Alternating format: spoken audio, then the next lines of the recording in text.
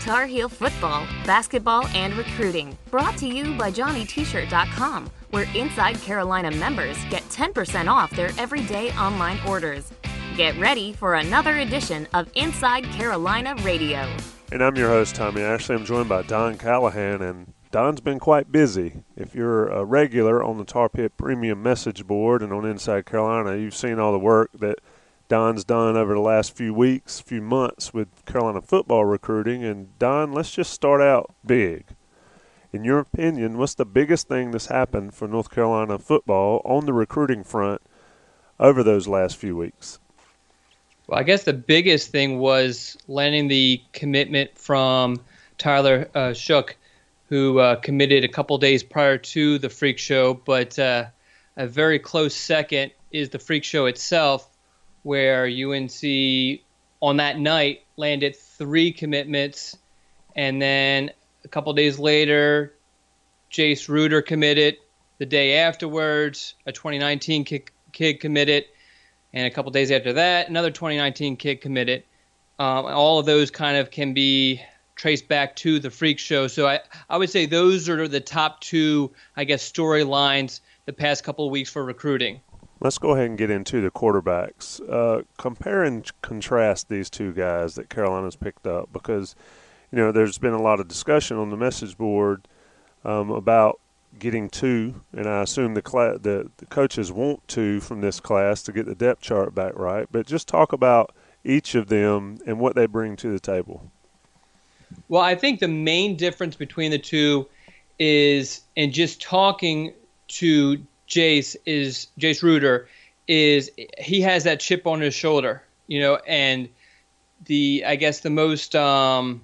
thing that really kind of stuck out to me, this is before he actually committed. I had a feeling he was kind of close to committing at this point, but this is shortly after the Freak Show. I asked him about the fact that UNC was going to sign a class of 2 quarterbacks, had already had 1 committed, how that was going to impact him, and he just, before I finished the sentence, he said, "I don't care."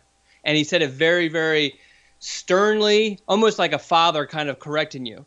Very sternly, you know, it didn't matter to him, wasn't going to factor into his decision whatsoever. And obviously it didn't, because he committed a couple of days later. But, I mean, that's the biggest thing. You know, Tyler obviously is a little bit more polished. He plays for a bigger program. He has done a lot of these showcase camps. He's a Elite 11 guy. Jace definitely feels like he has a lot to prove. He's literally in the middle of nowhere. You know, he didn't really his recruitment really didn't pick up steam until the spring when colleges were able to kind of come out and see him, because I think he's like 4 hours from the closest major airport. So it's just kind of a contrast between a guy who kind of has been able to get out and be shown by everybody, and somebody who's just kind of in the middle of nowhere. When you look at them both, I mean, from Kansas, like you said, in the middle of nowhere, and then Arizona, how much did Trubisky's success play in these guys' recruitment? And also the Carolina football staff, specifically the quarterback recruiting guys like Heckendorf and all those, they've cast a pretty wide net across the country, don't you think? And it's evident now that they've landed a Kansian and an Arizonian. Well, they definitely were swinging for the fences, and they whiffed, although they came up pretty, barely whiffed on a couple of big targets, you know, like the Casey Thompson and Justin Rogers. But, you know, they were definitely kind of going for the home run ball, and they weren't going to just settle for somebody who was within their recruiting territory just so that they can land a quarterback. I mean, there were several quarterbacks within the state who would have loved to commit to UNC, but UNC never offered them. But UNC wanted to go big. You know, obviously, you know, I think the Trubisky thing plays a part in it. I don't think any kid is going to make a decision purely off of that, but it just speaks to, obviously, every quarterback wants to play, or every player really wants to play in the NFL. So if you look at UNC's track record, particularly recently with quarterbacks, with Trubisky being drafted number 2 overall, that is a huge selling point, and obviously kind of speaks to just their ability to develop quarterbacks. Let's look at the Freak Show a little bit. I mean, it was, I think, a little bit different. Correct me if I'm wrong. They didn't have the who's next type deal. and a lot of people on our message board didn't really like that part of it. But Fedora and staff still got plenty of recruits out of it. Tell me about your impressions of the Freak Show now, I guess, in year 5. How has it changed since they've started it, and what improvements have really made a difference, do you think? Well, last year was actually the first year that they didn't do the Who's Next, and that was almost like kind of like a last-minute sort of thing that they pulled the plug on it. They decided that they weren't going to do the Who's Next portion this year a few days in advance. They were kind of toying with it, think about bringing it back, but because the Freak Show has developed such a I guess a reputation and recruits want to come to it, you are now starting to get and you can't, under NCAA rules, you can't have an invite-only camp. Although UNC tries to get all of its top recruits to come to this, they try to get all their other guys to come to the other ones. They can't say, no, you can't come to the Freak Show. So what's happening is there's a lot more recruits that UNC might not have a huge amount of interest in. So it makes it a lot more difficult for Fedora to kind of stand up in front of the crowd and say, who's next? Who wants to commit also? And because then you run the risk of guys jumping up and committing that you didn't necessarily want to commit, and then you kind of have to fix that situation, which if you're a fan who doesn't care too much or doesn't really think too much about just, I guess the feelings of a young kid. I mean, that's crushing for Fedora or an assistant coach to pull you aside later and say, hey, we can't take your commitment right now. So that's really has been the only change recently, the last few years. It's still the event where all of the entire football teams out there, and they all have their jerseys on, their black jerseys on in particular. And a lot, I guess, lately, the last couple of years, you've seen a lot of the former UNC players, particularly ones in the NFL, come back and add to the atmosphere by, jumping up and down when there's a big catch made, or when somebody, has a big stop or tosses somebody during a lineman one-on-one drill. So that kind of has added to it. This year, Eric Ebron, unfortunately, was not there, but he's been there the last couple of years, and he kind of brings his own little flair, so to speak, and that's always kind of cool to see, because anybody who's ever had a conversation with Ebron knows he's quite the trash talker and very, very animated. But I mean, for the most part, the structure is basically the same. I mean, they do the 40-yard dash, they do the broad jump, they do the position drills, and then they do the one-on-ones. But it is a very, very competitive one-on-ones that they do, because of just the players and the former players being down there and kind of amping things up. And then, of course, it ends with the dodgeball tournament. And it's funny, when I talk to recruits about the Freak Show who have been, I was talking to Devin Ford, for example, who's a 2019 running back, a 5-star 2019 running back. And this was a couple months ago, and I asked him about when he was going to return to UNC. And he said that he was coming back for the Freak Show. And so what are you looking forward to it? You were there last year. And he said, well, I've been working on my dodgeball game. So it's kind of funny that sort of thing is something that I don't want to say he was looking forward to, but it's something that obviously kind of stuck in his mind. Yeah, it keeps it fun and keeps it light, but it's pretty serious, pretty competitive dodgeball, not your old grade school dodgeball game. No, absolutely not. Tell me, in your opinion, who really showed out at the Freak Show? Let's not talk about the commits they got out of it yet, but in your opinion, I mean, Jordan Adams has really showed up the last couple of years, or definitely did last year. I assume he did this year as well, and really impressed. Yeah, the two guys that really stood out to me was, as you mentioned, Jordan Adams and William Barnes. And Adams is just, he was unbelievable, as you said, last year. This year, he's just such a natural receiver, and it just seems like the game is just too easy for him. I mean, there are passes, and I just broke down his film today that we posted on Inside Carolina, and I'm watching it and going through it, and I'm looking at the flight of the ball, and I'm like, oh, okay, he's not going to catch this ball. He's overthrown, and he just somehow finds a way to catch it. Or there's this one play in the end zone where both him and DeAndre Hollins, who committed to UNC that day, they go for a jump ball, and they both fall to the ground, and somehow Jordan comes up with it. I mean, the game just seems to slow down for him. It's just amazing. He's just such a smooth player. And then With William Barnes, he's kind of, I guess, the opposite. I mean, he's nasty, to put it in, I guess, nice terms. I mean, there were a couple of times where he almost got into a fight just because, I mean, he's going to play until the whistle, if not a little bit beyond that. He won't necessarily do some trash talking, but he'll do some, movements and everything like that and let you know when he kind of won. But he was dominant for the most part, and he's just such a big, strong kid. And like I said, I mean, he was just purely nasty.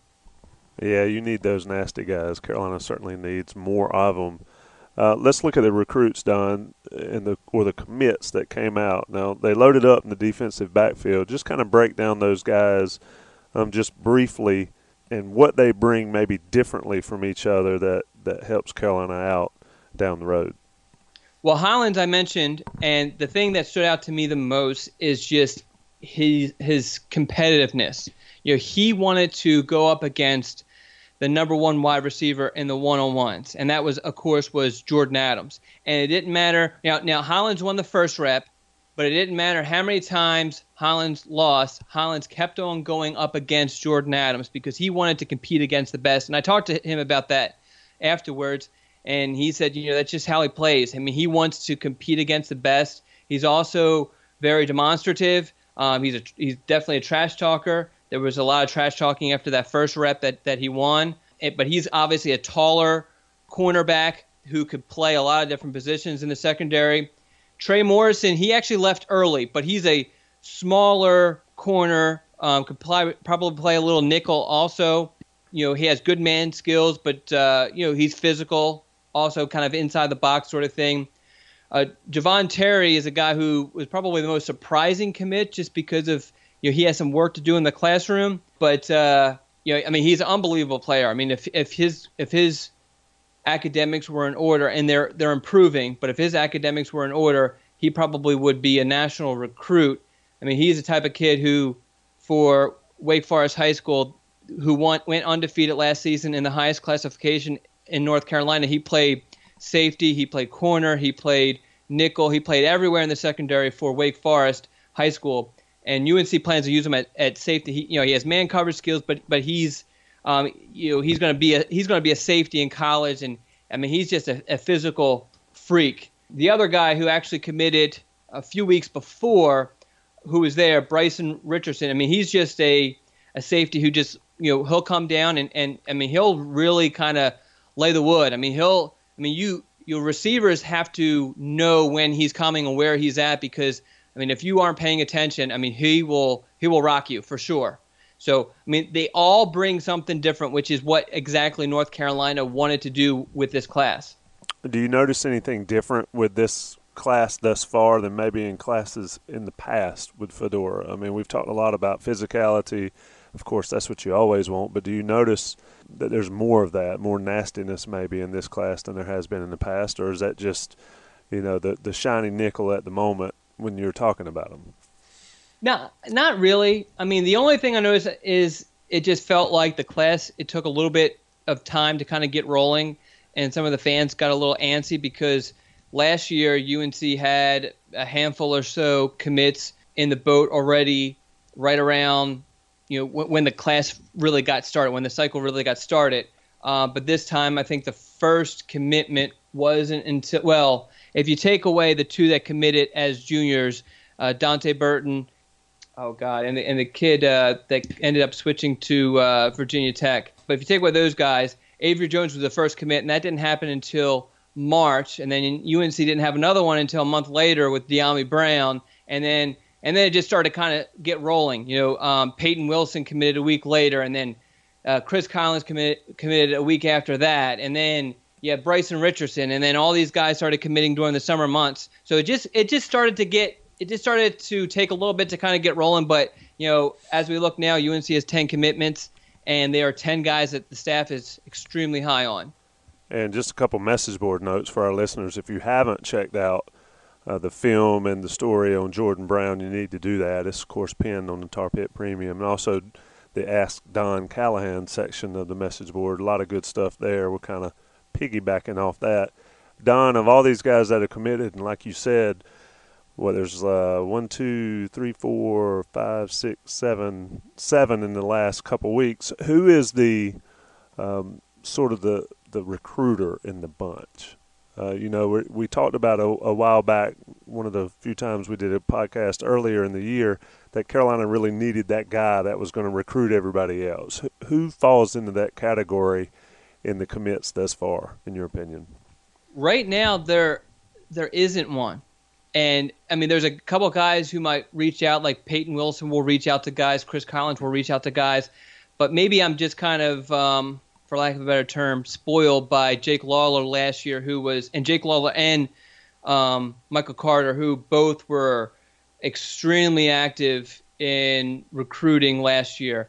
But I'm interested to see what Tyler Shook is going to do as far as being a recruiter. I'm interested to see what Jace Ruder is going to do, because obviously, the quarterback is always the face of the class, but these are two guys who are not only out of UNC's traditional recruiting footprint, but they're also a couple of time zones away. So, they don't know all of these guys as well as, everybody else. I mean, Peyton Wilson, obviously, he sees Dax Holyfield at all of these different events, and when he was being recruited, I'm sure he saw him at a couple of different recruiting stops, and the same could be said for De'Ami Brown and Avery Jones. But Ruder and Shook, I would watch for those guys. They both said they want to become big time recruiters, so it's going to be interesting to see if they actually become that. Yeah, it's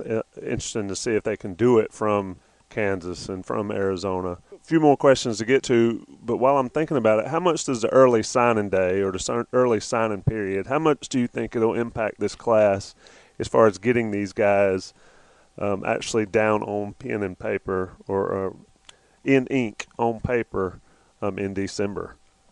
I really don't think it's going to have a huge impact. The few sources I spoke to around UNC, I get the feeling that UNC is going to kind of just take a look and see kind of approach with this class to see, what kind of happens. I mean, anytime that there's an NCAA rule change, you always have to worry about the unintended consequences.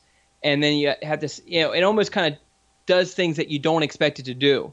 So I'm sure that, the guys who are firm and the guys who plan on enrolling early are going to sign in December, and then you're going to have guys who UNC obviously is still chasing who won't be signed. Maybe there's a guy. I think what's going to be the most interesting is, we had a situation last class with Malik Robinson, who, he was firmly committed, said he was firmly committed, but still wanted to take a couple official visits, and he obviously stuck with UNC. What happens in that sort of situation? I mean, does he take those official visits still and not sign with UNC? And does UNC say, wait a second, if you're not going to sign, then do we need to look at a linebacker? Because really, UNC wasn't really looking at a linebacker to replace him because they felt like he was locked in, which is kind of a risky proposition with the fact that, he could have easily gone to Louisville, or there's a couple of other schools that he intended on officially visiting that he didn't. And he could have fell in love and just decided to go there. So it's going to be interesting for those guys. What happens with them? Numbers-wise, how many does Carolina and Fedora want to sign? Last year there was, 3 or 4 grad transfers that you add to those numbers. But numbers-wise for this class, whether they sign in December or sign in February, how many do you think is the take sign for Carolina? I think you're going to see a class that kind of plays out very similar to last year's class with size-wise. It's going to start in, like the 17, 18 range, and with attrition, you're probably going to push up to around 20-ish, give or take. But, UNC isn't going to say, okay, UNC isn't going to target 20 if they don't know what positions they need to address from attrition. But they also, Fedora also likes to keep those scholarships, a couple of scholarships kind of open, because really, I mean, I don't want to name any names because I don't want to put anything out there, but there was an offensive lineman who was very interested in UNC, a grad transfer this year that UNC just didn't have room for. And UNC was interested, but not to the point where they were going to try to make room for him. So, with how the graduate transfer, market has just kind of just really exploded, and the fact that UNC has been able to be involved with it this past year, I think that you're going to see more and more UNC kind of save a couple of scholarships just in case they can kind of pluck somebody from another roster who can help them out immediately. I'd be remiss if I don't ask about running back recruiting. Carolina clearly has a lot of names on their board. On the roster currently, you got Truitt and Jonathan Sutton moved over. Jordan Brown, of course, the only one with Carolina experience. Truitt, of course, from Auburn. Then you got Branch and Carter. Your opinion on that position and the recruiting? Obviously, there's a big target still out there. Yeah, I'm surprised you didn't ask me about the big target. Who might that be? The white whale. To be honest with you, obviously UNC wants to sign 2 running backs for this class, and I think that UNC has about I don't know, I guess half a dozen or so running backs who could eventually hold those 2 spots. I mean, it's just so wide open as far as those. I mean, it's just so hard to predict. A lot of those guys have visited. The majority of those guys really have visited within the last couple of weeks. I think UNC will have a better idea of what's going on once Zamir White decides next week, because then they'll know. Because really, for a while there, they were kind of holding that 1 spot for him, and they weren't going to take 2 until they knew what Zamir was going to do. And now that the momentum is kind of moving towards UNC, they've made sure to kind of lock that 1 spot for Zamir. But it's really going to be interesting to see, because it's just so hard to tell. I mean, Patrick Jolly visited recently and he loved it. Anthony Grant visited recently and he loved it. Letty Brown was visiting over the weekend, and he's technically committed to West Virginia, but shortly after he visits Florida, he's going to decide on what he wants to do. You still have Devin Lawrence out there, and Javon Marlowe. Michael Salahuddin is another guy who has visited a couple times, hasn't visited this summer. Jameer Smith is a kid who fits UNC academically and athletically, and his mom is a nurse at UNC Hospital. So, I mean, he's one to watch, and he's going to be deciding by the end of this month. And there's a few others that kind of on the outside, like, Ronnie Walker and Colton Beck and Malcolm Davidson and everything. So, I mean, there's just so many guys, and, I feel like if I were to guess what 2 they are, and I do this with my mock class, when I guess those guys, I don't have any sort of confidence in my guesses, because I think it can go a lot of different ways. Yeah, that was a great political answer. A lot of information there. Of course, Zamir White's decision, like you said, impacts everything else, but over the next few weeks, maybe before the high school football season starts, and we're not that far out, what guys are deciding, and what guys does Carolina have a good shot at leading into the season and on up through the fall? You talk about just the running back position? Just in general. I mean, any big targets, not necessarily running back. White's obviously next week, but in general, big names, big targets that are making decisions. I would venture that a good portion of the last ones that are on the board are at least plan to decide by the end of the summer. I mean, that's usually what a lot of recruits want to do. They want to decide before the end of the summer, because if they get injured, they don't want to kind of lose some opportunities. So I would say the majority of them are going to be deciding by the end of the summer. Some of them will kind of honor that decision. Some of them will still kind of go into the season with official visits. But I would guess that a good chunk of them will probably be committed by the end of the summer. Last question here: how many of the current commits and any maybe good options or good possibilities are early enrollees? Is that going to be, usually there's 4, 5, 6, 7, maybe 8 early enrollees. Do we see that being the case again with North Carolina's class? Yeah. I mean, both quarterbacks want to be early enrollees. Off the top of my head, De'Ami Brown wants to be an early enrollee. I think I know that. I mean, I'm trying to go off of my memory here. I have to put you on the spot. I do it every time. I think Peyton Wilson is also an early enrollee. I think those. I'm probably missing a couple, but those are the main ones. I mean, definitely both quarterbacks are early enrollees. All right, and I'll do for the last question like I do with the basketball guys. Give me maybe one or two names that Carolina football recruiting fans should know, but maybe not know as much about. And that being said, I know that you've covered the waterfront on this podcast and also on your coverage on Inside Carolina, but give us a name that maybe we should be paying attention to here in the next couple weeks, couple months. That's so hard because, like you said, we've been covering these guys, but I mean, I guess the guy who fits that description the best is Leddie Brown, but we just did an update on him the other day. But I mean, he's a guy who really likes UNC. He made kind of a secret sort of visit a couple weeks ago and then returned to the Freak Show where he had a bunch of his family members with him. As I mentioned earlier, he's committed to West Virginia, but he wants to take a visit to Florida, and then after that he'll decide if he wants to stick with West Virginia, switch his commitment to UNC, or switch his commitment to Florida. So he's probably a guy that I would definitely watch because he's very, very high on UNC's recruiting board. Last camp at Carolina is July 21st, and then we've got a couple of dead periods come up, right? Yeah. So we actually have a dead period before the July 21st camp, and then this season, and I believe this is the first season they're doing this, the month of August is a dead period. And it really is not going to matter all that much because August starts, most high school kids are starting practice, so they're not going to, and they have, practice almost every day. And some states, if they allow it, 2-a-days. So, I mean, they're not visiting schools unless it's something, that they have planned or whatever. But so it really isn't going to make much of a difference.